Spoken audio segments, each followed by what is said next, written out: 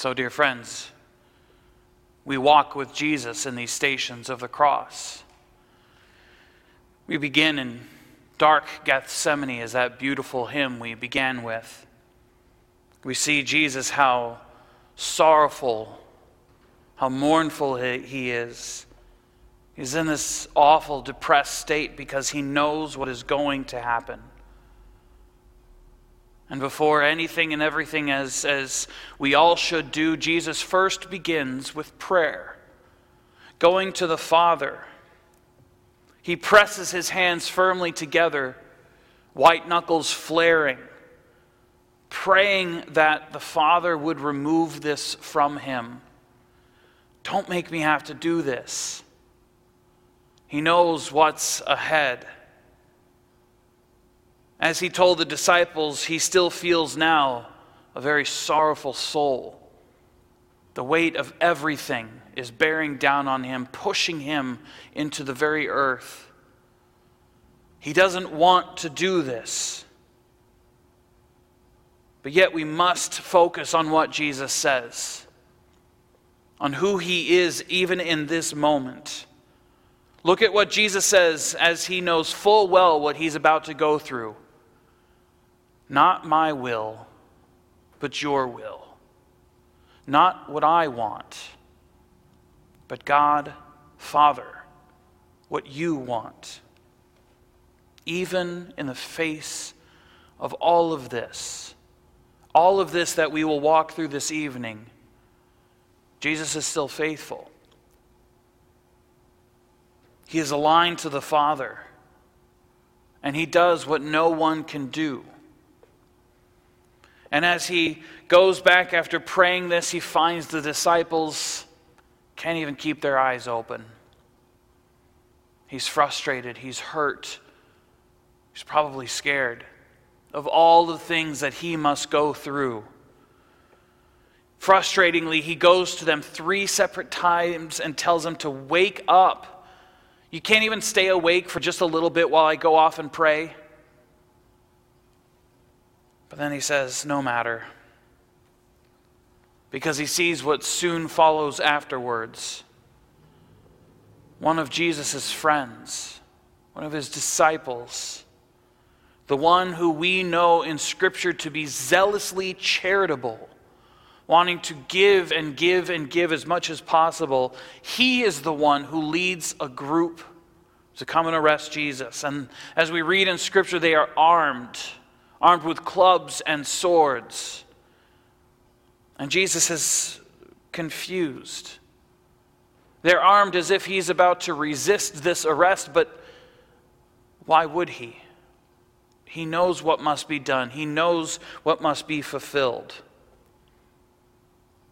But yet he is betrayed into the hands of lawless and sinful men. As we continue to walk these stations of the cross, we walk and see Jesus' trial. In order for him to be executed, he must be guilty. In order to be guilty, he must be tried. And he stands trial here now before the Jewish leaders and the Roman leaders. And he stands trial because he is a criminal. But what crime is he guilty of committing? The trouble is, for the Jewish leaders, is to find the exact thing to commit him for, to make him guilty of. They have all these people bringing out all these testimonies against Jesus, and Jesus just stands there and accepts it. He knows what must be done. But none of these convictions stay except one. The crime of being the King of the Jews. He answers, I am, to this question when they ask if he is the Christ. The truth of who he is sends these Jewish leaders into an uproar. And they send him off to the Roman leader Pilate. But we get another scene as Jesus is being led over to Pilate. It seems not everybody has abandoned him.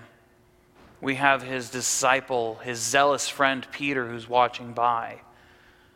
He's the only one who's there. He must feel like he's the only one who actually cares.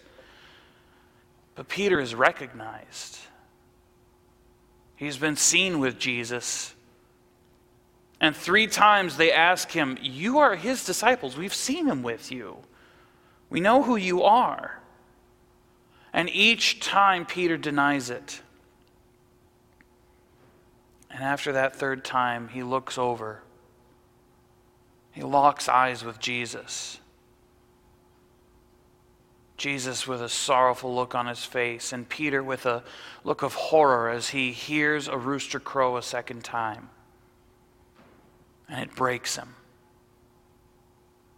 He weeps bitterly because he has denied Jesus. He has betrayed him. And as Jesus is forsaken by all people, he stands now before Pilate, who is seemingly indifferent to what's going on. Jesus is being convicted of being the king of the Jews. Well, so what? Well, the problem is Pilate needs to know if he's another nation's leader so that Rome can come in and take care of a problem. But as all these accusations are thrown at Jesus, Pilate simply asks him, "Are you the king of the Jews?" Jesus says, "You have said so." But that's all he says. He's honest in his words. His conviction is true. We hear elsewhere in Scripture how Jesus is led out before the crowds. They have this tradition of releasing a prisoner, and instead of allowing them to be crucified or killed or executed or punished, they have these 2 men. They have this Jesus and they have this Barabbas. Jesus, who is guilty of being the king of the Jews, and Barabbas, who is guilty of insurrection and murder. We all know who's actually guilty. But the reality of everything that is going on here, soldiers who get some sort of brutal pleasure out of this. He is king of the Jews, so they give him a royal purple cloak. He is king of the Jews, so they give him a crown. But not a crown of gold, a crown of thorns. They hail him as king of the Jews. They bow down before him in homage, but it is all mocking. These men don't understand that even Jesus bears the weight of their sins as well. That this guilt of his for being the king of the Jews means salvation.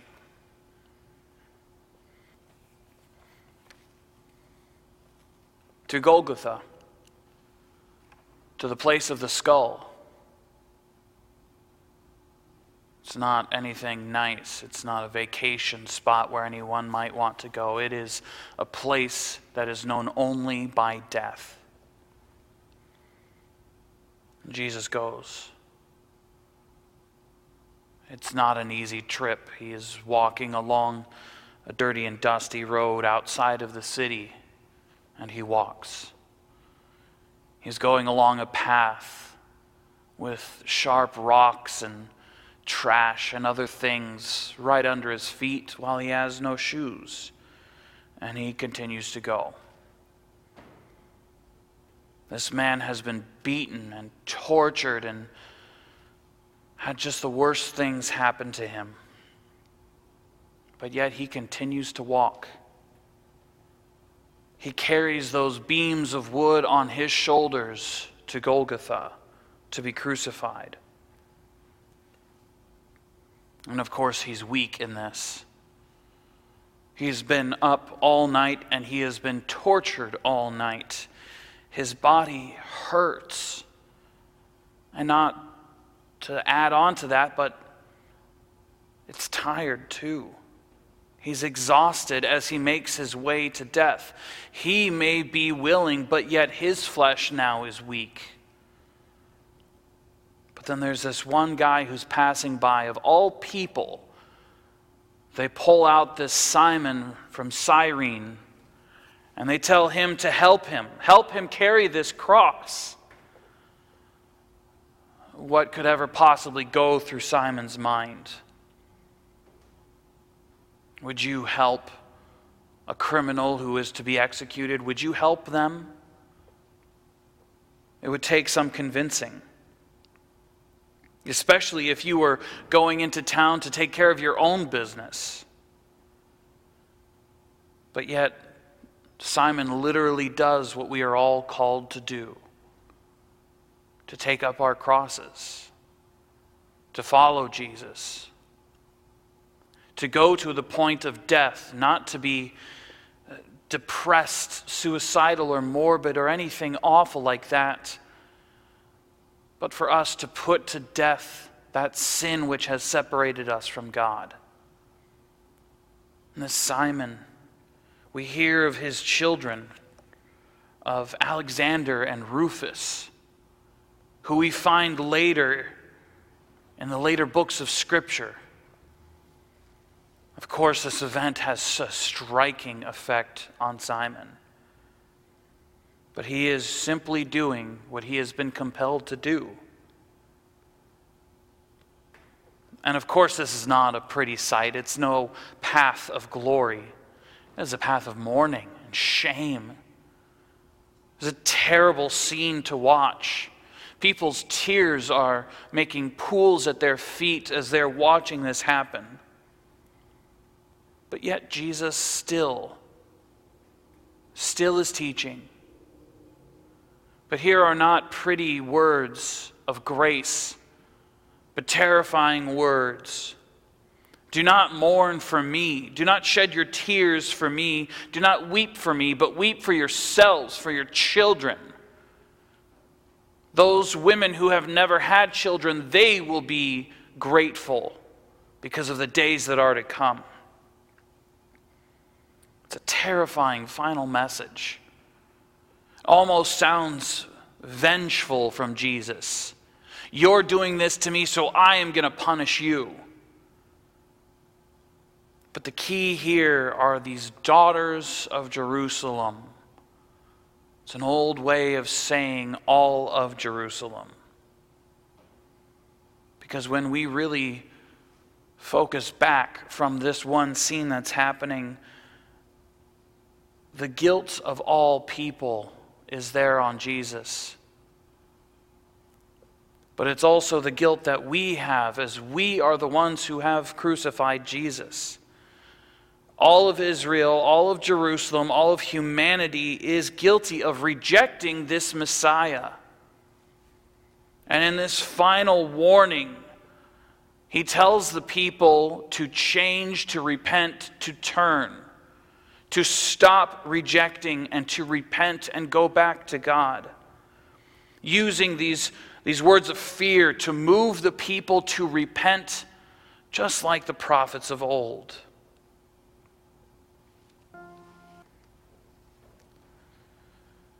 As we continue to walk with Christ, it is torture with every step, and you would think that this journey is over, but yet it has barely begun. Now this cross, these heavy beams are taken to the top of the hill, to the top of the place of the skull, where he is crucified with two other criminals. He is executed for being a criminal.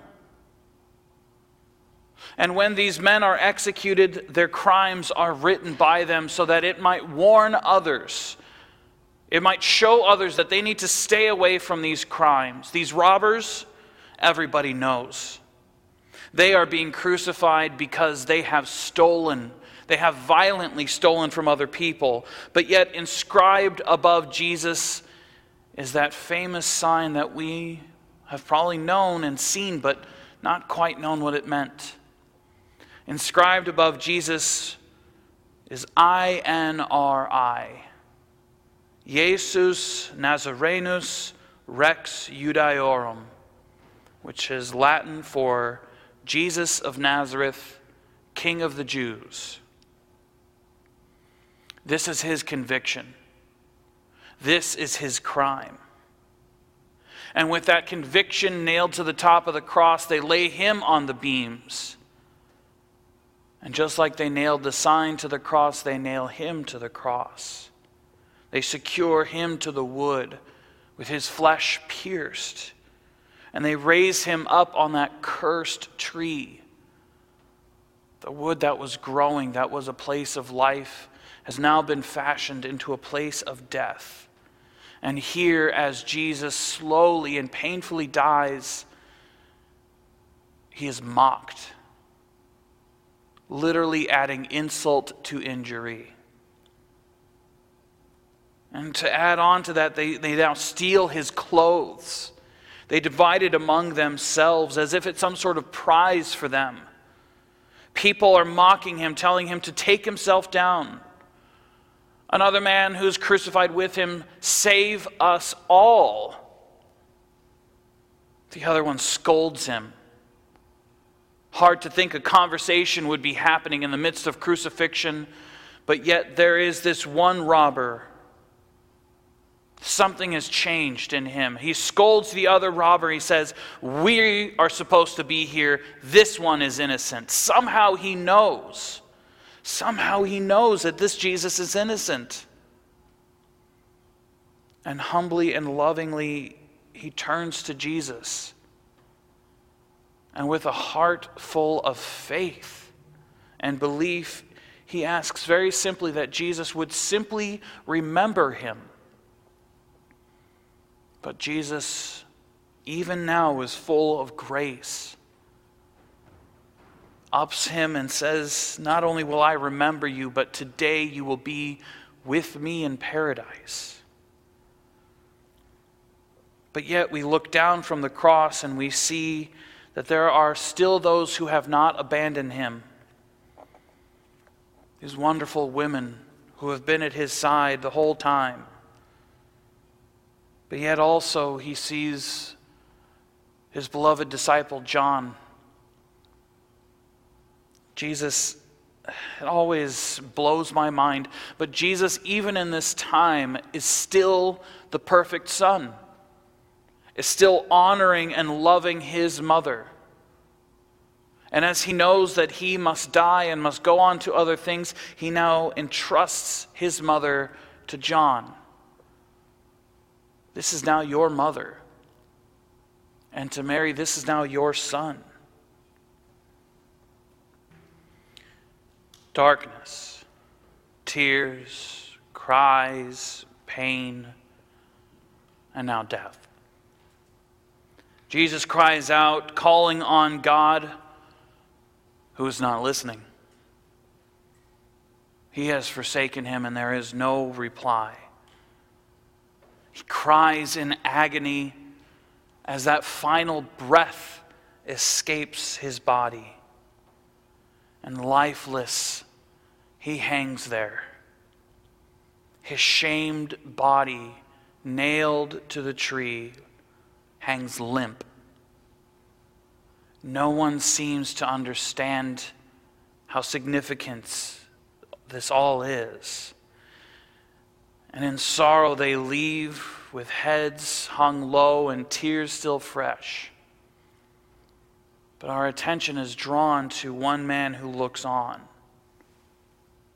One man who is a stranger in a strange land, not dressed as anyone from Israel, and in fact he's thousands of miles from his home, from where he was born, from everything.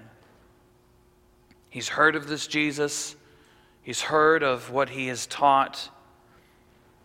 And he stands there keeping guard as he is supposed to, because it's his job as a Roman centurion, a foreign man. But he gets it. He sees it as he, in beautiful faith, declares, truly this man was the Son of God. He sees it. He knows it. And he sees that the Son of God has died. The exclamation that this Roman makes echoes all the way back to when we see Jesus rise from the waters of baptism. as the Lord declares from heaven that this is his beloved Son. And with those few remaining friends, with permission, they gather Jesus' body down to honor him one final time. Their Lord, their friend, they have to pull the nails from his flesh.